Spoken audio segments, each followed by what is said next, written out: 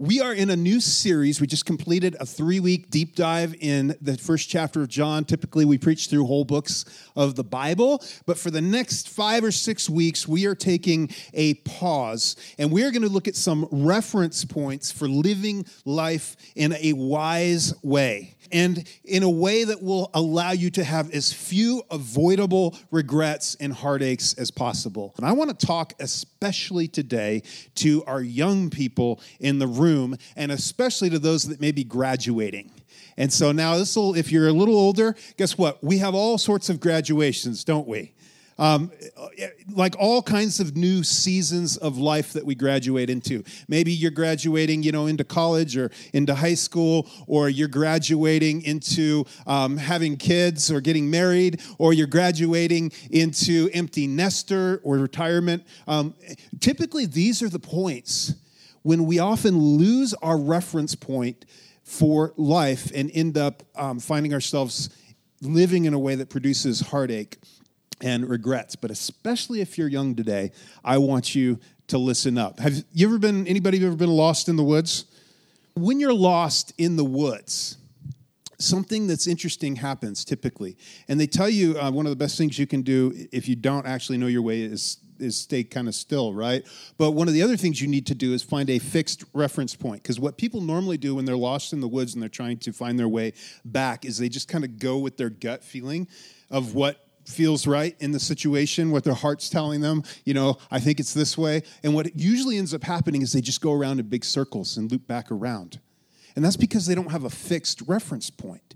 See, a compass gives you a fixed direction, a fixed reference point, so you know you're headed in the same direction. Or something on the far horizon gives you a fixed reference point. And that's so important when it comes to making decisions in life, because so many people live their lives just kind of going with what their heart says. The only problem with that, and some of you know this, is that Jeremiah says the heart is deceitful beyond all things. And some of you have experienced that, where you went with what your heart said, and you ended up in a world of hurt because of that. The truth is nobody ever sits down and plans to derail their life. It's just that they don't plan not to. They kind of live by what feels best in the circumstances with just subjective reference points, sort of internally, this is my truth, this is what I believe, this feels right to me.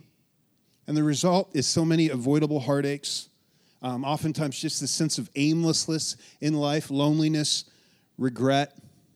But when we talk about wisdom, because what we're talking about is wisdom for life here. When we talk about wisdom, and we're going to be looking at some reference points, some wisdom for life, typically we start with Proverbs, the Proverbs of Solomon. We're going to get to some of those because the wisest guy that ever lived up until Jesus knows some things about life. But actually, I wanted to start the conversation today with the life of a young man who God will end up using incredibly powerfully. And typically, we look at those events in the Scripture where God uses them in miraculous, powerful ways, in cool ways. But I want to look at some of the stuff that led up to him being used and some of the building blocks, some of the reference points he had in his life. And so if you have your Bible, you can turn on over to 1 Kings chapter 19. And we're going to look at the beginning of the ministry or the call of a prophet called Elisha. Now, for those that may be new around here or just checking out God Church and the Bible, and we're so glad you're here. If you don't know the context of Elijah and Elisha, this is a time in the nation of Israel where God primarily spoke to his people through prophets. And he would use these prophets. He would give them messages to speak to the people. And he would call them back to himself, to the worship of the one true God. Call them away from the idols that they would worship in a culture. Call them to live life in a way that honored God and a way that would produce joy and freedom in their life and in the nation. And there's two very famous people actually, that you see in the Scriptures, two prophets, maybe the most famous. And their names are Elijah and Elisha. And so the Scripture we're going to see today is when, towards the end of Elijah's ministry, God is going to tell him, hey, I have a successor for you. And I want you to go and basically designate this guy, call this guy to come and be the successor, the one who will carry your mantle, the one who will carry your ministry and your mission after you're gone. And that's where we're going to pick up the story in 1 Kings chapter 19. And I'm just going to read it for you real quick to set it up, and then we're going to walk back through it and look at some key reference points, I think, particularly useful for the young people in the room. So listen to this. So Elijah went from there and found Elisha, son of Shaphat. He was plowing with 12 yoke of oxen, and he himself was driving the 12th pair. Elijah went up to him and threw his cloak around him. Elisha then left his oxen and ran after Elijah. "Let me kiss my father and mother goodbye," he said, "and then I will come with you." "Go back," Elijah replied. "What have I done to you?" And so Elisha left him and went back. He took his yoke of oxen and slaughtered them. He burned the plowing equipment to cook the meat and gave it to the people, and they ate. And then he set out to follow Elijah and became his servant. Now, there's some really cool things in this. You see, Elisha will go on to actually serve as God's primary prophet to the nation of Israel for the next 60 years.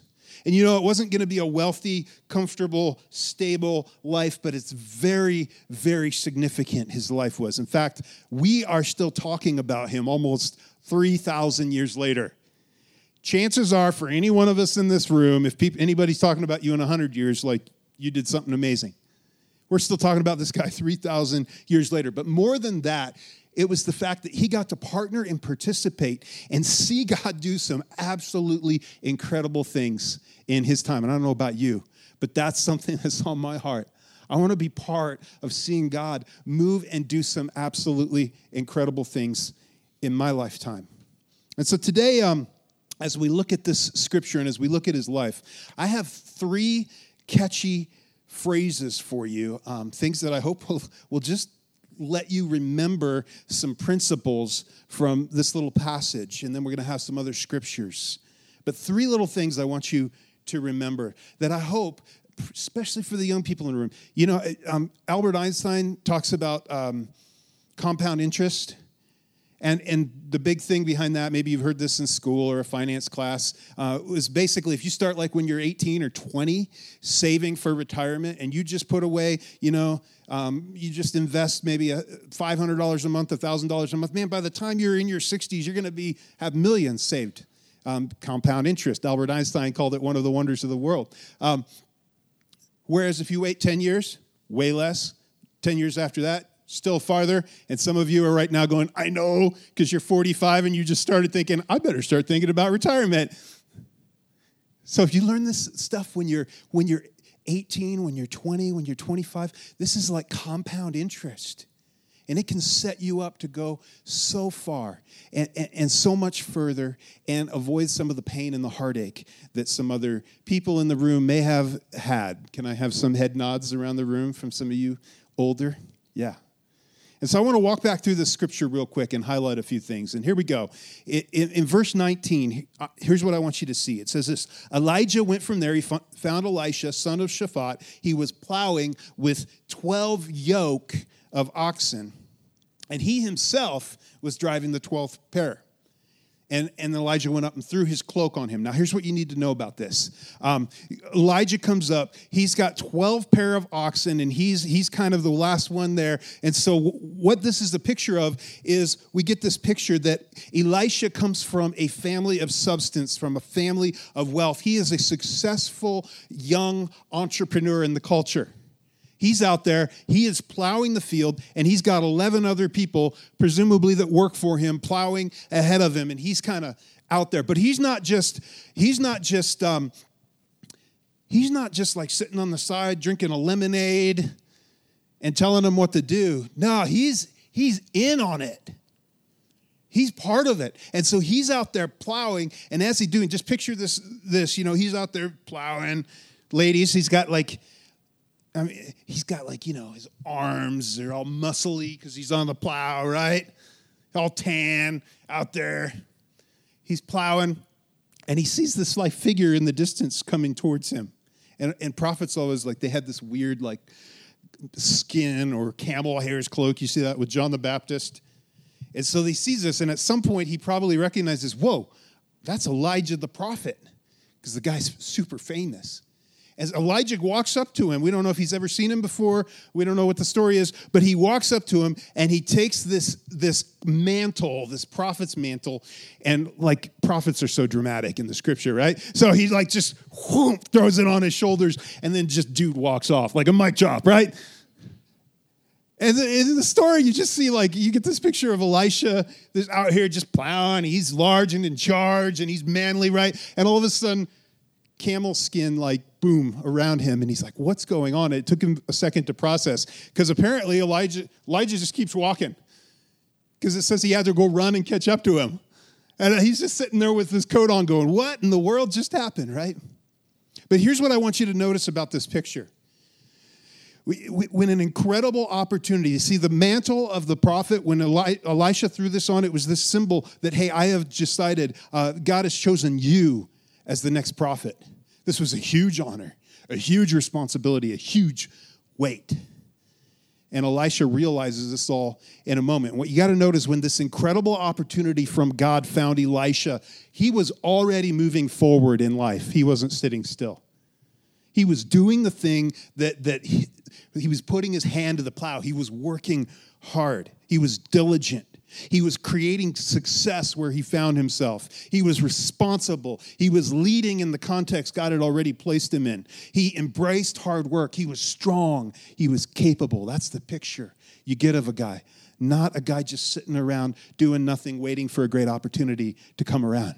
He was already seizing the opportunity. And if you're a young person in the room or really graduating into any stage of life, this is something you might lose sight of. But the first thing I want you to remember is this: lift heavy things. Can everybody say that? Lift heavy things. Now, here's what we know physically, just from studying exercise and I study it and know something about it. I don't always do it. You're like, we can tell. But I do know, right? Here's one of the best things you can do is like major compound movements like deadlifts and squats. And in fact, the older you get in life, lifting heavy things is one of the most valuable things you can do. Now, you got to learn to do it in correct form so you don't injure yourself. But lifting heavy things and maintaining muscle mass is actually one of the biggest indicators of longevity and of like capability late into life and health. And so we know physically lifting heavy things is a very good thing for you to do when you do it in correct form, right? But this is a principle that's so much bigger. This is the principle of life. And you see this in Elisha, is he lifted heavy things. He was used to hard work. What does this mean, lift heavy things? Well, first, I think it means learning the value of hard work and delayed gratification. It's one of the biggest things you can learn in life. Proverbs 6 says this: go to the ant, you sluggard. Consider its ways and be wise. It has no commander, no overseer or ruler, yet it stores its provisions in summer and gathers its food at harvest. If you've ever watched ants, they're annoying, right? But they're incredible if you stop to actually look at them. These little creatures carrying things that, proportionately just like outweigh them and by a ton, it's amazing. And nobody's making them work. They just somehow, God wired into them. They know that we're going to work hard without stopping, and then we're going to get to disappear underground for the winter and just chill out. And you always wonder, what are they doing down there? Just having a part. Anyway. And Proverbs, Solomon, the wisest guy that ever lived up till Jesus, he said, go to the ant. Look at the ant. Take some lessons from that, young people. Work hard. Learn about delayed gratification. Working now so that you have something for later. Working now so that you build something up so that when a great opportunity comes along later, you can seize that opportunity. You have, not just like, hey, I don't need to just save money. See, my kids do this all the time. They're all about having the jobs. Dad, you got a job for me when they want to buy something? And what I'm trying to teach them is work hard and save your money. And then when you have an opportunity, you'll already have it saved up. See, that takes wisdom. That takes foresight. That's actually a mark of maturity. The older you get, as you learn that skill in your life. I'm digging this giant hole in the backyard. You can ask me about it later, leveling off this spot. And we decided, had this nice level spot, but we decided we had to dig into this hillside, which looked pretty level, but then I started digging into it, and now like the back, like this 12 by 12 thing, the back's like 4 feet of dirt. We have this mound, and we had to carry all of it by 5-gallon buckets because you couldn't get machinery in this area. And actually, it's been brutal and hard, and I'm kind of done with it. I mean, we've had the whole family out there. I'm like telling my kids, you want to eat, you come in, you carry some 10 buckets each. So, hey, the people you respect the most when you get older were the people that were the hardest on you and loved you at the same time, okay? So it's good to push your kids a little bit sometimes, not hurt them, but push them a little bit. They discover what they can do. But it's been good for me reminding myself, who normally sits behind a desk and, works a computer, the value of working hard, of doing something where you feel it at the end of the day. There's value in hard work. There's no shame in hard work. Lamentations 3:27 says this, "It is good for a man that he bear the yoke in his youth." Interesting little insight tucked in this like poem in the Bible. Here's what I think, especially young men. Learn how to do something with your hands other than video games. Serious. Learn to do something with your hands other than gaming. You will not regret it. My dad had me out like a young kid. I learned how to do framing and building, and I am so thankful now that he made me do that. I didn't like it at the time, right? A lot of times he's like, you come out here and work. And I'm like, I'm so thankful now. I actually learned something that was a valuable skill that helped me out a lot in my early years before I started pastoring full-time and actually getting salary for it. I did construction, and I was able to still do ministry and music and all the other things that I like doing. It was a good skill.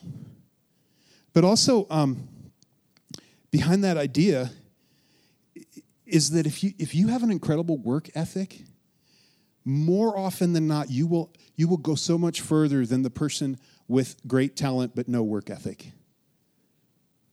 You can go so much further. You may not be as talented as this person over here, but if you're diligent, if you work hard, there's no limit to where you'll end up.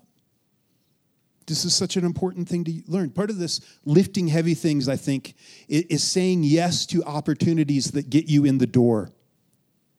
Too many times you've got such a high standard. You want to be a 22-year-old YouTube millionaire. Go for it. John Cox, our operations pastor, and I were talking in our service planning meeting. He said he saw this research where you are more likely, actually, it seems so accessible because it's easy, and if that's your deal, go for it. Work hard at it. Put the work in. You never know, right? But statistically, you are more likely to become a famous actor or actress than you are actually to become a YouTube millionaire, as you look at like how the algorithm works and all that. And so it's a great dream, but you might want to learn how to do something useful with your hands as well, just in case that doesn't work out. I'm just saying, Maybe you want to learn something else. But part of that is saying yes to the opportunities that get you in the door. You can come carry buckets for me if you want. You never know where that'll lead. But so many times you get a job opportunity or an opportunity to, get into an internship or a ministry thing, and you're like, it doesn't really pay much, and it's hard work. Do I really want to do that? You never know what's saying yes to that, the network you're going to build, the people you're going to get to know, and the opportunities that will come out of that. Let me just do a little quick survey in this room of you older people, like my age or around my age and older. How many of you are in a position that's not like flipping burgers at McDonald's? That's a great entry-level thing, right? Which is about ready to go away if they ever do this minimum wage thing. There's just going to be robots there. Anyway, not going to get into politics. But let me say, how many of you are in a position of somewhat like leadership or influence, and you got there because you took an opportunity that probably wasn't the thing you wanted to do most? Look around the room. Raise your hands higher. It's a lot of us in the room. You gotta take the opportunities that get you in the door. You don't get positions of influence and authority typically just because you have a credential. So much is built around relationship and about the fact that you've built trust in your life. Jesus says this in Luke 16. He says, whoever can be trusted with very little can also be trusted with much, and whoever is dishonest with very little will also be dishonest with much. You got to learn to do something useful. You got to be faithful in the small thing. As we were doing this project in the past month or two, we've had all these outdoor projects, and my dad, my kid's grandpa, he overpaid my kids on a couple jobs. And now they're kind of proud, like too good to work for my little piddly sum that I want to give them. They're like, Dad, Grandpa would pay us. And I'm like, you're not worth that. I got scolded by my wife. She's like, you're going to hurt their feelings. So I had to go in and tell my son, well, you're worth that. But what I mean is your work isn't worth that. You want to get paid 3 times? Learn to put out 3 times the output, okay? Anyway, good conversations to have with your kids. Reality. The participation trophy isn't going to work real well in real life. I'm just saying that, okay? All right, Proverbs 22:29 says this, do you see someone skilled in their work? They will serve before kings. They will not serve before officials of low rank. And those who are very, very good at seemingly humble things tend to go very far and end up with some incredible opportunities. I guarantee you talk to a bunch of the entrepreneurs who become very successful. They didn't start out typically in that thing. They started out doing something for someone else that maybe didn't have the prestige behind it. But what they learned there sparked the idea that gave them ultimately like, I could do this better. I could do this. I could serve these other people. And guess what? So many of them are so successful now. And that's where it started. Part of lifting heavy things is that you have to run, you have to sprint sometimes in life. You have to run as fast as you can sometimes. And there's so many things in our culture like, oh, take it easy, Don't be careful you don't burn out. And that is good advice for a lot of people that are very driven type A people. But for so many people, the advice is, no, actually, you need to bust it a little bit. You need to test yourself. You need to run as fast as you can. You need to sprint. You need to see how far you can go. You'll never know what you're capable of until you find yourself failing a little bit. And actually, the things you learn when you do fail, if you've never failed at something, you might not be trying hard enough or trying something new. And the older you get, the more failure costs. It's a good skill to learn when you're younger. Now, part of that, and I know in this room, in our congregation, we've got so many of you that are very capable and driven people. And the flip side of that is you can't redline your life all the time. And some of you need to hear that. Because what you do is you destroy your relationships. And internally, I was listening to a podcast, and this famous psychologist was talking about how he actually had to coach some of his lawyer clients that work, 80 hours a week, just never stop, never take a day off. And they had to build in planned off time in their schedules. And what they found was their productivity actually went way up. Because you were designed, Sabbath is a principle that God created, right? You work 6 days, you rest one. You have to do that for your relationships, for your sanity, for your heart. But so many people, I think the opposite. You probably aren't going to make it by working 1 and resting 6. So some of you need to hear the flip side of that too, right?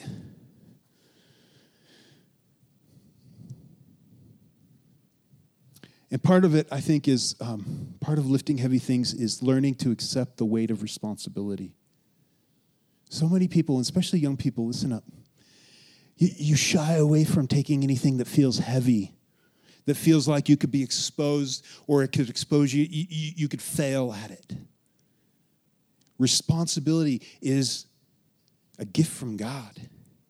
We need people to lift heavy things, to carry the weight of responsibility in their lives. You want to be countercultural? Maybe you don't, but if you do, you know, some of the most countercultural things you can do is actually like living God's way in your morality, your finances, living God's way. You want to be really like live a countercultural, shocking life. Get married. Start a family. Serious. You know, like 60% or more of people in today's culture think that the best way, like if you want to have a successful marriage, the best way is to try it out first, to move in together. Statistically, that is not accurate. But more than that, God gives you a set, fixed reference point for how to live your life in this area. And when you live it, you actually find more joy and more freedom. The people who are most fulfilled later in life are the people that do it God's way, that say, no, I'm going to wait before I'm intimate. I'm going to wait. I'm going to get married. I'm going to reserve this part of my life and my soul and my body for marriage.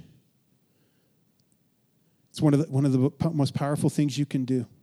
You know, statistically, there's not really that big of a difference between just people who go to church and don't in divorce. Not a huge difference, but you know what there is. People who are faithful and committed to God and read their Bible daily and pray, huge difference. Those that are passionate about serving God. That's one of the best things you can do for your future life, happiness, for your marriage. But accepting the weight of responsibility in a culture that just says, no, swipe right. God would say there's a fixed reference point there. And guess what, guys? I know in a room like this, there's people that this is a heartache, this is a regret, or this is a conviction. There is grace. Each morning is a new morning, and God's mercies are fresh every day. And there's forgiveness, and there's grace, and you get up. But you know what grace isn't? It's just going, oh, thank goodness, I'm just going to ignore it all and just stay where I'm at. It's okay not to be okay. It's not okay to stay that way. You want to move toward Jesus. You want to move toward him. Accept the weight of responsibility, of leadership. If you're given the opportunity to do something hard, we need people to embrace and step up and take those. You know, God built you to do something great. Here's one of my favorite quotes by Teddy Roosevelt, former president. He said this: "It is not the critic who counts, not the man who points out how the strong man stumbles or where the doer of deeds could have done them better. The credit belongs to the man who is actually in the arena, whose face is marred by dust and sweat and blood, who strives valiantly, who errs, who comes short again and again, because there is no effort without error and shortcoming, but who does actually strive to do the deeds, who knows great enthusiasms, the great devotions, who spends himself in a worthy cause, who at best knows in the end the triumph of high achievement, and who at the worst, if he fails, at least fails while daring greatly, so that his place shall never be with those cold and timid souls who neither know victory nor defeat." Isn't that a great quote? It's a challenge. Lift heavy things. And when Elijah finds Elisha, he's a man who's already learned in his life how to lift heavy things, the value of hard work, the value of doing something. He's moving forward. He's not just sitting and waiting for an opportunity. It's an incredible thing to learn. And then so we see as Elisha comes up, he throws his mantle and just like, dude just walks off, right? And it says in verse 20, Elisha then left his oxen and ran after Elijah. And listen to what he says. He knew the significance of what had just happened. He said this. He runs up like, just in shock. He says, let me kiss my father and mother goodbye, he said. And then I will come after you. Go back, Elijah replied. And then this weird cryptic question. Prophets are always so weird and cryptic. What have I done to you? In other words, I think what he's saying is, I want you to understand, yeah, this is free. You have a choice. You have to decide if you will take on this great responsibility or not. You have to step into this thing. I'm not forcing you. This is an opportunity. And so the second thing I have, and this is really interesting, I think, in here, he says, I want to go back. I want to take care of the most primary relationship in my life at the time, his mother and father. And this is different than some of you know, a guy comes up to Jesus and Jesus, says, hey, I want to follow you, but first I want to go bury my parents. And Jesus said, let the dead bury their own dead. You're like, whoa, harsh, Jesus. What you got to understand in that context is what he's saying is actually, let me go and hang out with my parents. They're getting a little older. I'll come follow you later after they die. Who knows? Maybe that's 5 years. Maybe that's 10 years. I'll come follow you, but not right now. I got better things, more pressing things. This guy isn't saying that. He's just like, let me go make this right. Let me go make sure my relationship's in a good place. I'm in.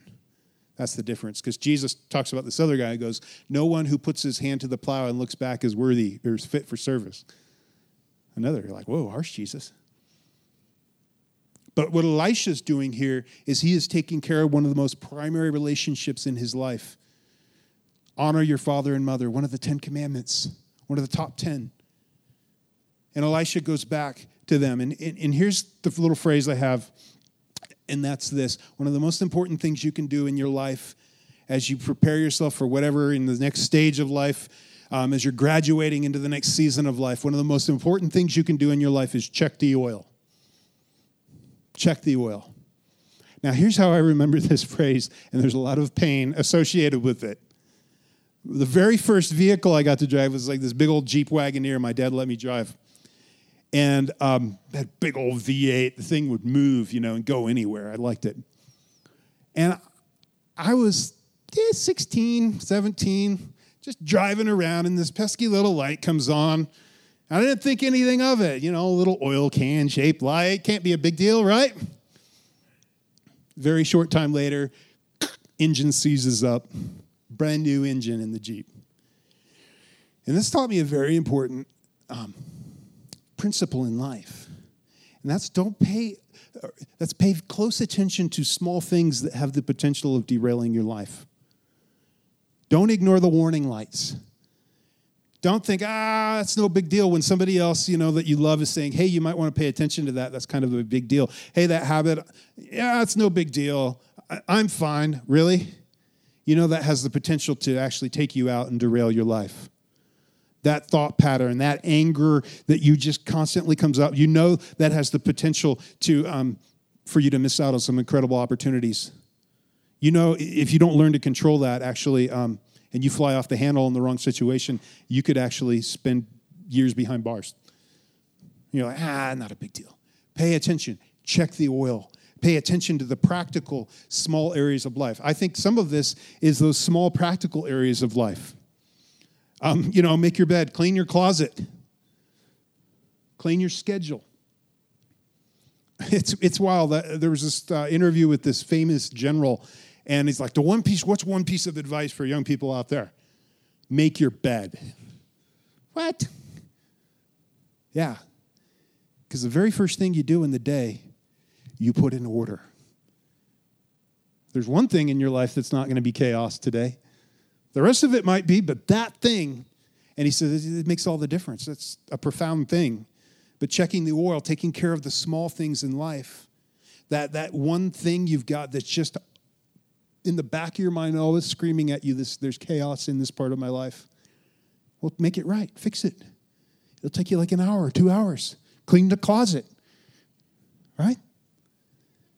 I'm preaching to myself here too. I have a closet. I'm going to have to go home and clean it. And so there's practical areas of your life, but even more importantly than that is your heart. Proverbs 4 says, watch over your heart with all diligence, for from it flow the springs of life. How's your heart? That anger that just seethes within, that's a symptom of the heart. Jesus says, hey, you want to look at all these famous sins? They all come from the heart. How's your thought life inside? How are you doing with envy when you get on social media and you see those friends and there's that thing that rises up in you? That comes from the heart. I think asking God, where's my heart at, That road rage from the heart. That bitterness and unforgiveness. One of the most valuable things you can do for your life is to learn how to get over things with people and move on in relationship. Some of you are holding bitterness, and this is whether you're young or whether you're graduating into retirement or whatever stage of life you're in. This is important. If you have bitterness and unforgiveness and those people in your life who you really know you wrote off a relationship and you know you shouldn't have. Man, learning how to get over things, how to accept blame, humble yourself and say, you know what, I was wrong. Ask for forgiveness. When things get uncomfortable in a relationship, not just write it off. If everyone in your life is a toxic person you need to avoid,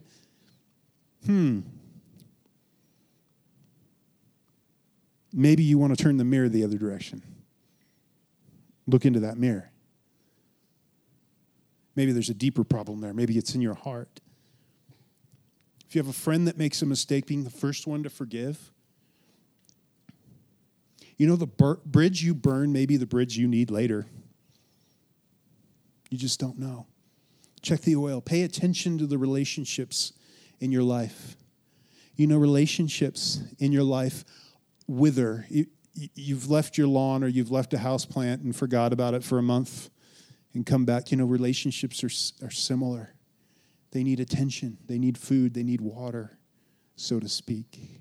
Pay attention to the relationships in your life. Pay attention to Sabbath. Are you just redlining all the time? Or do you have some space in your life to connect with God and those that you love? One of the most important things about checking the oil, I think, is just paying attention to important little habits. And whenever you can, this is something I've learned, this is free, automate good habits.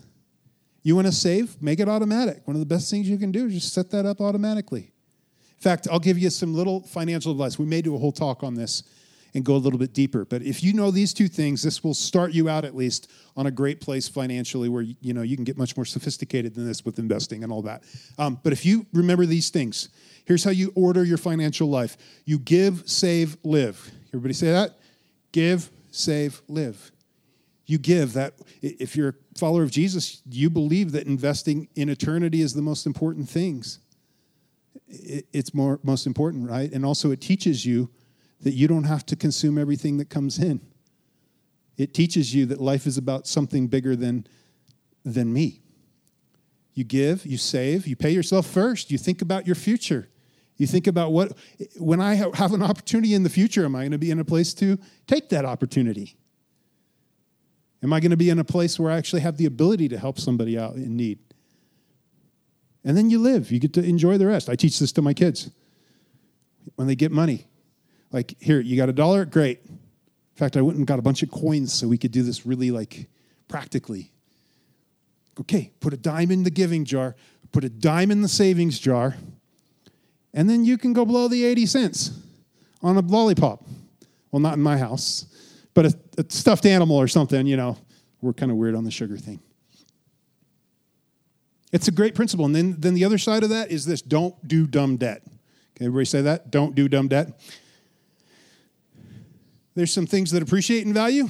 Your house, often, most of the time, that are oftentimes great investments. But then, trust me, I learned this the hard way. I spent a lot of my 30s trying to dig out of my dumb 20s debt. Credit card. Just don't do it. Don't do it. And if you don't have the discipline to not ever, ever, ever, ever carry a balance on a credit card, just don't have one. You can get by fine in life without one. In fact, if you want to go deeper, just go get Dave Ramsey's Total Money Makeover. And if you do that, you start there. You can get more sophisticated in the future. That's great. But if you just start there, that's going to be a good place to start. Paul says this in Acts 20. He says, "You yourselves know that these hands of mine have supplied my own needs and the needs of my companions. In everything I did, I showed you that by this kind of hard work we must help the weak, remembering the words of the Lord Jesus himself said, 'It is more blessed to give than to receive.'" Let me just ask, because I know some people like this.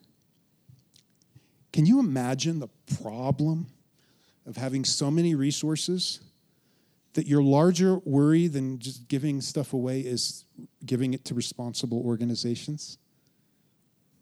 That's your biggest worry? That's a cool problem to have, isn't it? And God wants to use some of you in that way for the sake of his kingdom, for the sake of those in this world that need him. So, even at this incredible moment when Elisha has this incredible opportunity before him, he pauses to check the oil. He thinks about one of the primary relationships in his life. He says, let me run back, let me kiss my parents, let me make this right, let them know what's going on, and I'm on it. I'm there. I'm in. Verse 21, so Elisha left him and went back. He took his yoke of oxen and slaughtered them. He burned the plowing equipment to cook the meat and gave it to the people, and they ate. And then he set out to follow Elijah and became his what? Servant. The early years of Elisha's ministry, it tells us a little later, it says he poured water on the hands of Elijah. Doesn't sound very glamorous to me. Nope, follow the dude around, help him out. But you're learning stuff. And ultimately, Elisha will ask and receive a double portion of the incredible power that Elijah experienced. It's a pretty cool thing as you read the story. But he begins as a servant. But don't miss this. What did he do? He went all in, didn't he? And here's the third last little phrase I want you to remember today. Go all in for God. Go all in after God. You could forget, you could do everything I just told you, these last 2 points, and become a successful person and still be a failure when it comes to the scope of eternity. If you don't orient your heart and life towards following God with all of your heart, soul, mind, and strength, whatever field of life you're in, whatever he's calling you to, go all in, go after him. In Jeremiah 29, God speaks to his people in exile, and he says this, you will seek me and find me when you search for me with all your heart. I will be found by you, declares the Lord. Search for me with all your heart. Pursue me with all your heart. Go all in after God. You know, a principle I've seen over and over the years is the people that tend to have the closest relationship with God and be used most by God are those who passionately pursue him. Go figure. You want to be used by God? You want to see your life accomplish something eternally for his kingdom? You got to be all in. Don't hold back. Otherwise, the rest of this is just self-help. You can go down and there's thousands of books on the shelf you can get to help self-help.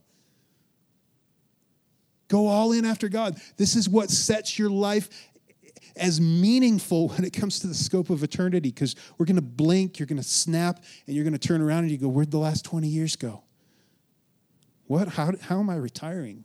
I still feel like I'm 20. Well, not quite.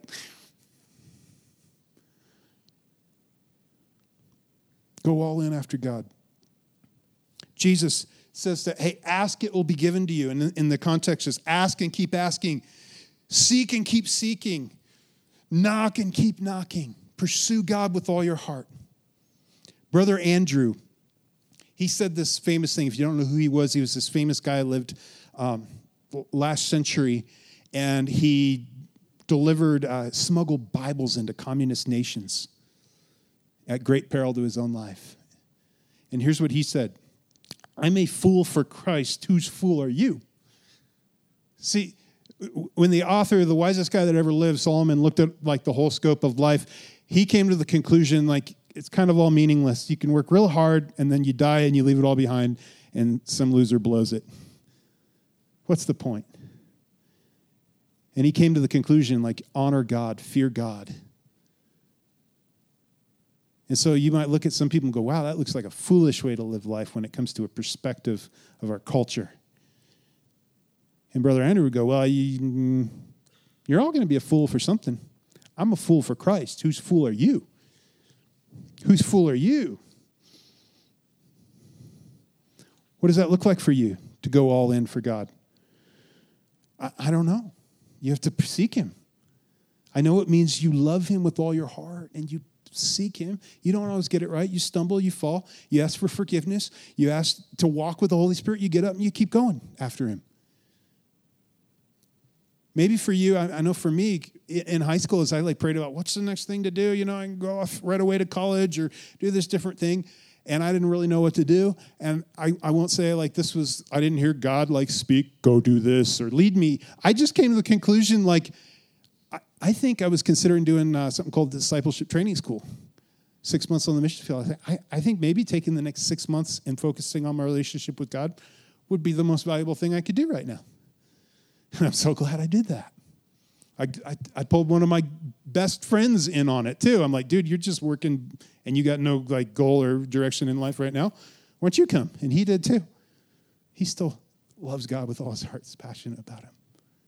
Maybe that's what it looks like for you, is to kind of go do something different where you're actually pursuing him in a very tangible way. Maybe it looks like you're graduating into a new season of life. You got more success. You got, a job and a career and a house and all that. Maybe he's calling you to take a bold step of faith. I have a friend, some of you know him, named Lincoln, and he and his wife years ago. He had an incredibly enviable career as a fireman. And literally he was like frustrated in a season of his life, and he's mowing his lawn listening to gangster rap, and he hears the audible words in his mind, mercy ships. He's like, whoa, I don't think that was in the lyrics. You're right. Some other things in the lyrics probably. Not that. And he went back and he looked it up, and then like they started praying about it. And long story short, they had a big yard sale, sold everything, and went off and joined Mercy Ships. That's what God called them to do, and they knew very clearly, and it seemed like a big risk. God only had them there for a year, which is interesting, but that's what they were called to do in that season. And when he came back, he got in a completely different line of work in oil and gas, and the amazing thing to watch is what he thought, like, I'm a year behind, starting a new career. God advanced him to corporate position in this company, like beyond, like people were like, how did you do this so quickly? And the only thing is like, I don't know, it's just God's favor. See, God has the ability to call you into something and then still provide for you in incredible ways. Maybe that's it. Maybe that's it. Seek first his kingdom and his righteousness, and all else will be added to you. Jim Elliot said this: he is no fool who gives what he cannot keep to gain that which he cannot lose.